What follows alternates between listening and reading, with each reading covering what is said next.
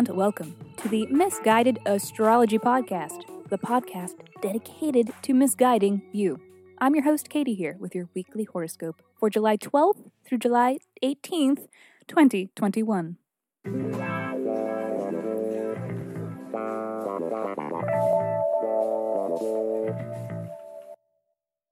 Welcome back to the podcast where I don't know you.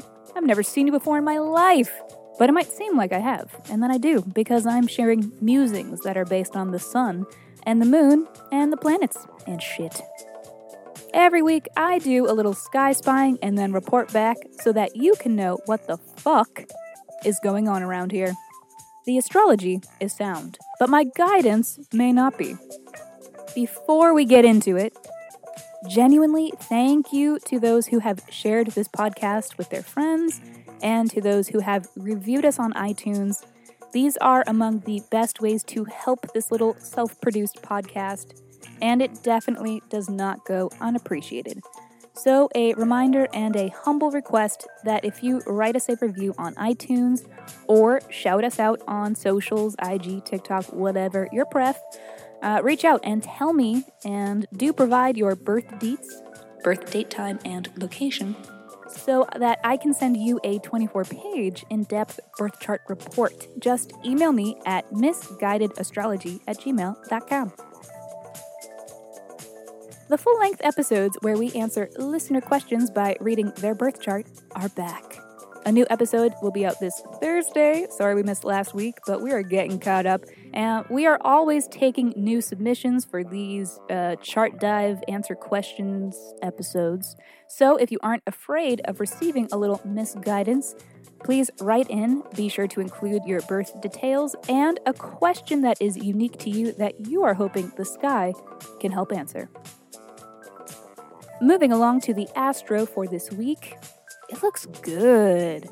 Mercury is officially out of its shadow period, so now it's not Mercury's fault. You just suck.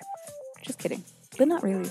Mercury and Jupiter are having peace talks, and Mars and Venus are getting together in the steamiest coupling this solar system has seen in a grip. But what does it all mean for you? Well, let's find out. This is your weekly horoscope. Capricorn baby. Let us begin on Monday, when Mercury is trine Jupiter. I mean, come on. This is a day when mutables unite. A day when a question is answered, when you may receive some good news, or when you may get an out-of-the-blue communication from somebody unexpected. You know, a call, a text, an email, whatever.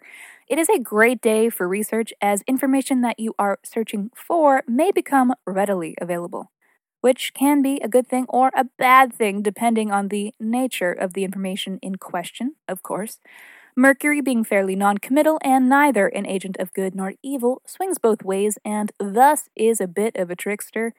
And Jupiter, while being benevolent, can be too much of a good thing. You know, like eating 2 whole boxes of tomato basil wheat thins back to back because you love them so fucking much, only to have overdone it to the point where you can never, ever, ever eat them again. Relatable? I think so. But because they are trining each other, we should all expect that either planet's better qualities should be emergent on Monday. So, overall, a good day for being analytical, for thinking ahead, for future planning, as instincts will be strong. Certainly a day when developments are made, and they may be dramatic developments even. Mars and the Moon are conjunct in Leo, which adds an element of heightened emotions, and possibly to the point of all-out theatrics. Monday could be a telenovela. Life shit that is usually annoying today may serve as entertainment. Trust that the tea will be spilt. And let's hope you don't get any on yourself. Unless, of course, you're into that sort of thing. What does that mean? Since the Mars-Moon conjunction hits first, the flow of the day could be drama for brunch that unravels throughout the day until it is brought to resolution later for dinner via the Mercury-Jupiter trine. No matter how quite it all unfurls, there is truly a sense that anything is possible. But since we're on the subject, how might it unfurl for you? Well, this is hitting in the sector of personal rebirth. mental health, and finances, so it looks like a decent day for negotiations and business dealings. Also, a great day for a therapy session. No shade. Damn, I just realized the moon is void like all day on Monday. Cancel everything I just said. Well, maybe not everything, but like void moon, it just may not last, though it will probably happen. But that's okay. No matter how void the moon was, Tuesday is the Mars-Venus conjunction, which is lit. So sexy, sensual, fun. Keywords for today: magnetic attraction. This transit says, pleasure me, bitch. And I mean, I don't like to make everything about sex, but this transit is horny as hell. It's a great transit for feeling attractive, for noticing attractions towards others. It's the astrological equivalent to having a hankering for some hedonism. Especially after the Jupiter-Mercury trine yesterday, everyone is all lubed up. Too much? All sexy sensuality aside, it is also a great transit for making friends, hosting a gathering, enjoying art, being creative, partaking in physical activities, wink wink, but dancing especially. It could be an amazing day for a final draft of anything because this transit is all about beautification.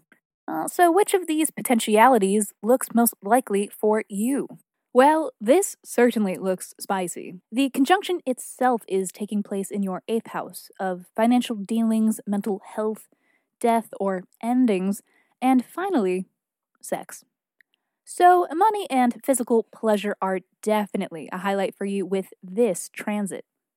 However, when the conjunction comes exact, the moon is in your 9th house, which pulls in the topics of travel, academia, philosophy, and spirituality. Because there is an element of verbal manifestation inherent in the 9th house, this looks like a really great day for using your powers of attraction and your words to get what you want and to get what you ask for. So be careful what you ask for and use it wisely. Or don't. That's on you. Thursday is Sun trine Neptune and Chiron's retrograde. This day looks complicated, but in the best ways possible. Sun trine Neptune is very creative, very empathetic, very psychic, very insightful, very intuitive, knowing the right direction to take innately. There is an element of this transit that is allowing you to make contact with whatever big dreams you may have for yourself. Like somebody just gave you fate's phone number. There is something very mystical about the happenings surrounding a Sun trine Neptune. And with Chiron going retrograde as well, our powers of self-healing are being highlighted. Mushing both of these transits together, it looks like many of us will be making mental breakthroughs and discovering a sense of peace and optimism, clearing out a blockage that allows us to better understand where we want to be going in life. What the fuck do we want? Shit, that's hot. And then last but not least, Saturday, when the sun is opposite Pluto, a transit that is, honestly, just raw power. It's a power that can accomplish the greatest feats, but dually can be too much power to harness, and that this power ultimately gets away from us and spirals out of control. It's a day when everyone may be feeling energized, and where our egos may be fed in ways that can be either helpful or hurtful. This transit can also be indicative of power struggles.